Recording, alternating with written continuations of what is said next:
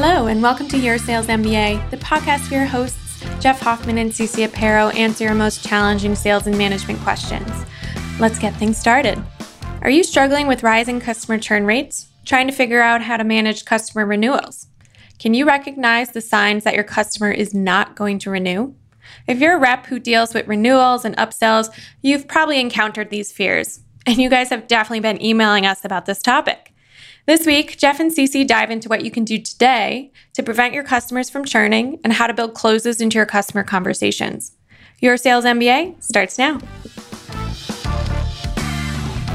Hi, everyone, and welcome to Your Sales MBA, the podcast where we're answering your sales questions at every stage of the sales funnel.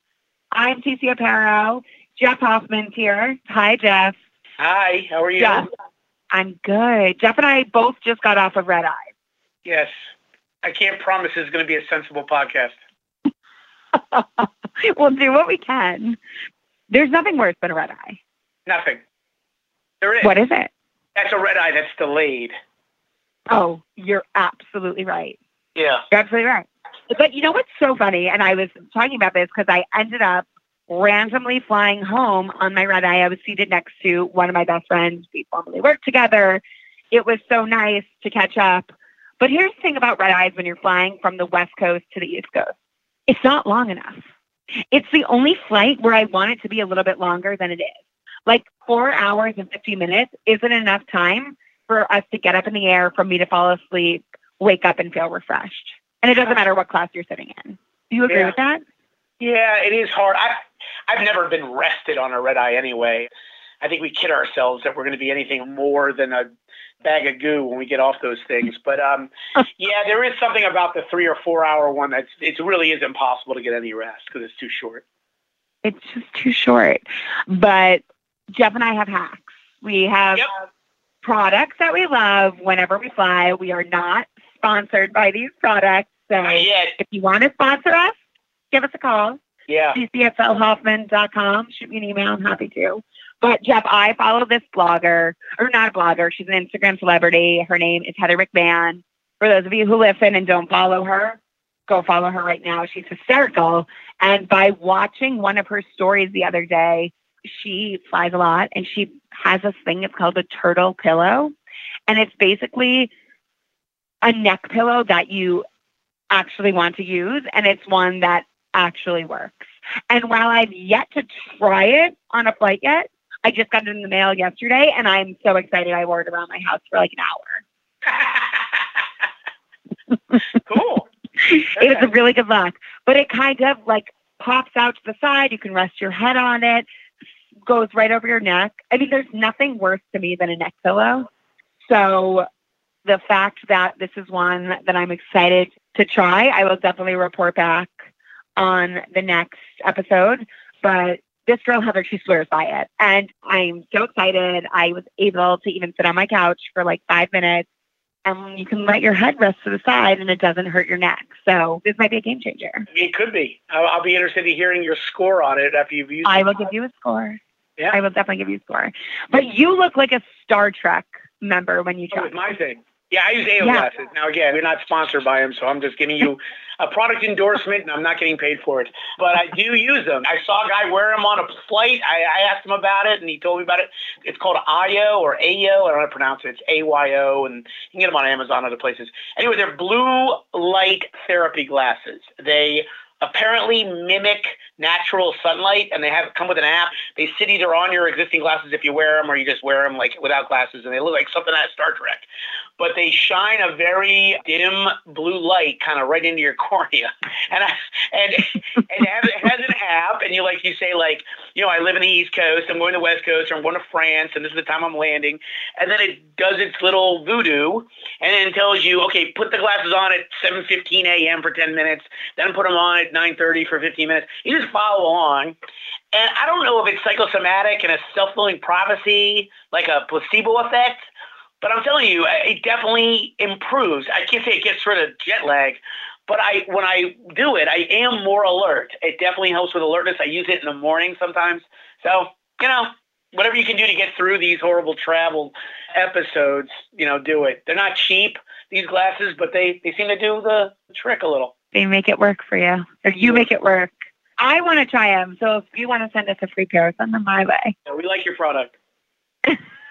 All right. Well, last week in our episode, we were talking in one of our hacks for the week on things you could do was to go get a grade from your customer. And it's actually interesting because we got an email for this week's episode, which is all about getting grades from your customer and figuring out how to get in front of a customer renewal. So you ready to jump in? Yeah, definitely. All right. It says, "Hi, Hoffman team." This email, I should say, is from Tarek from San Francisco. So it says, "Hi, Hoffman team. I'm on the customer success side of things, but I'm finding your podcast topics very helpful and informative." Thank you. Nice. Thank you. I was listening to your episode on dealing with difficult customers and was intrigued when you mentioned that there's ways to identify whether or not a customer might get mad or upset during the sales process. Can you elaborate on this? And can this be applied to what my team does on the customer success side of the relationship? Are there warning signs my team and I can look for in our customer relationship that might help us get in front of issues and solve problems before it results in them not renewing their contract with us? Sure. Thanks in advance. I can offer some thoughts here only because in my career, I sometimes had to manage the account management function in our sales orgs. That would only generally be because I was a sales leader if that account management job had to do renewals or upsides or cross-sells. But I do have some experience in working with the post-sale part of the relationship. And I can share with you a couple of things, Eric, and as well as anyone else listening, that might surprise you. First, there is a real honeymoon period that happens once a customer buys. So the premise of that question about maybe they didn't like certain things during the buying process, if they didn't and they bought anyway, don't worry about those bumps. They've moved past them because it's hard to justify buying a product if you didn't like the process. So they figured out a way to live with it. So I wouldn't worry about any legacy things. But the buyer goes into a honeymoon period after they purchase. Honeymoon period only lasts maybe 30 days. So the first question you want to make sure you do is that your customer needs to be onboarded and using your service within those 30 days. Whenever you have a prospect that for whatever reason, implementation, training, shipping, whatever, that they can't get onboarded in that first month, this deal is already in a yellow state for its next renewal. Losing momentum after a purchase before they can use the software or use the product or use the hardware, whatever it is dangerous. So it's really important that if you have a role in customer service or customer success, that you are all hands on deck in the first 30 days of a new customer. I mentioned on the last podcast, we talked about getting a grade as a way to fill your pipeline or do something smart for your sales every day. And one thing is asking for a grade. For a customer success rep, that's vital. So asking for a grade on how you're doing is a critical one to do, again, within the first 30 days. You can't afford anything less than an A. You get grades lower than an A during the honeymoon period, again, this deal is in jeopardy. Here's what happens when a customer loses their passion for what they purchased. They will only second guess themselves for so long. They'll only accept the idea that it's us, not them, for so long. At some point, and it'll be probably in the second month, even if the issues were largely on the customer side, if they're not satisfied after 2 months of purchase, they're going to blame the vendor. And they're going to blame the vendor probably silently. Because if it doesn't fix in the first couple of months, the feeling is it might not get fixed at all. Customers decide to non-renewal before they decide to renewal. What does that mean? It means if a customer is going to renew with you, they're probably deciding within 3 months of the renewal date. But if they're deciding to not renew, they might have decided 8 months ago. So having the second element is not just in getting the grade in the first 30 days. Second element is you need to also touch your customer within the first quarter, even after you got a grade. The reason why you want to have frequent conversations with existing customers is not always to sell them more stuff. It's to get in front of service issues. Because if issues go unfixed in month 3 and month 4, they'll be gone in month 12. Because think about it. If I'm unhappy with a vendor and I've decided in May that I'm just frustrated with my vendor, then I'm very likely going to solicit bids from other vendors in the summer. And if there's a good rep in the mix, knowing that I'm unhappy with my current vendor, they might very well give me a contract that starts when your contract ends, but maybe they give me 3 months of free service, so I use them for free for the last quarter of our contracts, and then I just start paying them. So when you finally come around and ask about the renewal in October, not only have I moved on and signed another contract, I'm already using another product. There's a good chance I don't even call you back. So getting early satisfaction conversations from your customer is ideal if you're going to hope to renew them. So that's the second element. And the third element that you want to look for warning signs around customer relationships is when the main host of your relationship that you've been having regular check-ins with moves on or changes roles. If you've been talking to someone around customer satisfaction over the first quarter, and then they let you know they're onto a new role and they do a handoff, that handoff is also a risk element because you're handing off a relationship. You're not handing off the vendor. You're not handing off the process. You're handing off a relationship, which I would argue is impossible to hand off. Relationships are not transferable things. So when your customer says, I'm no longer going to be working on this relationship. I have a new role. You'll be working with Lisa. I'm going to set up a call so we can do a transition. Resist the temptation to do that handoff call and say, you know what? Could you talk to Lisa and tell her about me without me on the phone and then let Lisa know that I'm going to call her? And if you don't hear back from me, it's because Lisa called me back and we're good. And if you do hear back from me, it's because I haven't heard from Lisa and I will need your help on a 3-person conference bridge. You engage the handoff of the relationship with a little more responsibility, and then when I go out and call Lisa for the first time, there's no one else on the phone. It's me and her, so we can start our relationship fresh, which is where we have to. The idea that I had a great relationship with Sheila, and now because she's gone, she's going to give it to Lisa. Lisa's her own person, and very often the customer success side, we forget that. So those are the 3 things I consider when you're worried about early cancellations. Those are the things I look for. Are you a rep who's struggling to get prospects to call you back? Wondering why no one is replying to your emails? Or how to overcome those early objections like, we're all set? Do you understand the art of negotiation and how to close your prospect on your first call? Or are you a new manager who has no idea what's going on or how to manage a new team of reps? We at Hoffman are here to help. Our workshop offerings give you the tools and tactics you need to fill your pipeline. With over 30 years of success, Hoffman workshops are designed for reps like you who are looking to up their game with techniques that transform results and actually work. In this interactive workshop, you will unlearn the mistakes we mindlessly repeat and learn to speak a new language that will dramatically change the way you connect with prospects and customers on every call and email. Send us an email at workshops@sellhoffman.com or visit our website to get more information and see what city we're going to be in next. Happy selling, everyone. Jeff, I have a question for you because this is a side of the customer-facing world that I've never been a part of. So I'm sitting here thinking, all right, if I were that customer success rep or that customer success manager, what would I want to say in that first transition call? What are 1 or 2 key questions that are essential that you ask that new person when you finally get them on the phone?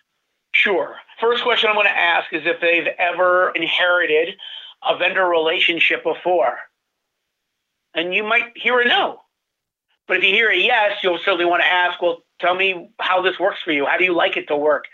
Do you trust the team member who handed it over, or do you like to build a relationship yourself? Find out how they want to work a little bit. That's the first thing. Second thing I'm going to be doing is I'm going to be going to great lengths in describing the buying process, which most reps will skip over. Say, how familiar are you, in this case, CC, how familiar are you, CC, with how you guys wound up buying from us? My chances are she's going to say I'm not. And that way you can start to find out if she has existing relationships with some of your original buyers, because that's an interesting thing to know or not know. And then you want to find out about her role when it comes to budgeting. When you renew a contract, CC, is that out of an existing budget you inherited, or is that out of your operating budget? By the way, if the answer is the latter, then she might like you just fine, but she likes other things better and she wants to spend her money elsewhere. And that could happen. It's happened to me.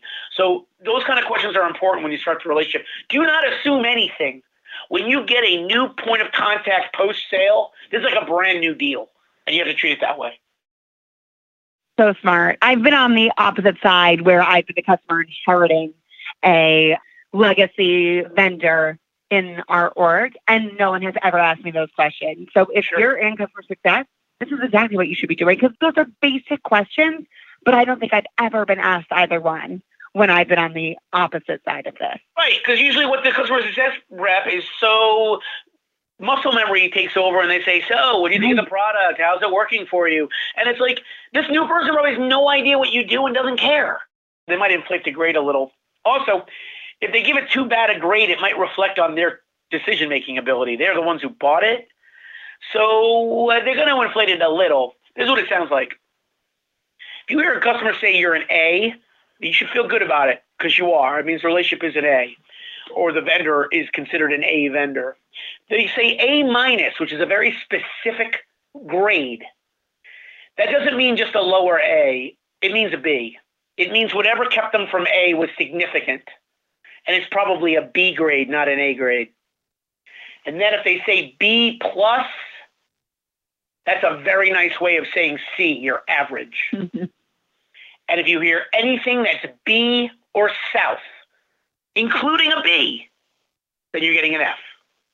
Why wouldn't they say F? Because when a customer has decided they made a mistake and want to move on, the last thing they want to do is have a long conversation with the rep on why they should stay. Hey, that's what got me into this mess, was believing you. So I just assume not get into a long sales discussion. So I'll say B, B minus, to make you think that it's bumpy, but solvable, correctable, and then I'll just disappear. And if you don't believe me, if some of you are thinking, well, that sounds a little bit like, that sounds a little too harsh, I don't know if people really do that, try this out. Next time a customer says you're a B, ask that same customer, do you renew contracts with vendors who are Bs? And we'll see how off this grading system is. Put it to the test. Put it to the test. Put it to the test. Tarek, I hope that this was helpful. And we really are reading these. So if you've got a deal or a sales question, that's what we're doing. We're answering your questions. Doesn't matter what role you have. Doesn't matter. Just make sure you tell us as much as you can about who you sell to and anything about the sales process, so we can get as specific as you like. And our hope is that these questions are more universal than just just because you think you have that question all by yourself. Chances are there are thousands of salespeople struggling with the same question, and we love tackling them. So thanks for writing in, Tarek, and everyone else who does. All right, Jeff, what is one thing that everyone listening should do right now that is going to change the way that they sell today? Yep. Mid-afternoon today, 30 minutes, 2:33, somewhere around their local time. Rest. Schedule a rest break. Get away from your computer. Get away from your phone. Do not talk to anybody. Find a quiet room in your building. Find a quiet wing in your building, or take a walk around the campus. But for 30 minutes, no phone, no conversations, no earbuds, no email, no screen. All great athletes, artists, dancers, musicians, anyone who has to create things understands the importance of honoring your physical self and giving it the rest it requires throughout the day to perform at the levels you hope it does. And when we ignore rest, we ignore the vehicle that's supposed to be driving us to our goals and our hopes. So schedule 30 minutes of rest today. And with that, Jeff's off to yoga. That's off to yoga. That's right. All right, Jeff. Thanks so much. Happy selling, everyone. Thanks for tuning in to this week's episode of Your Sales MBA. If you have sales or management questions, feel free to send them to podcast@sellhoffman.com. That's podcast@sellhoffman.com. And remember to rate, review, and subscribe. It helps boost us in the ratings so other reps like you can find us. Until next time, happy selling.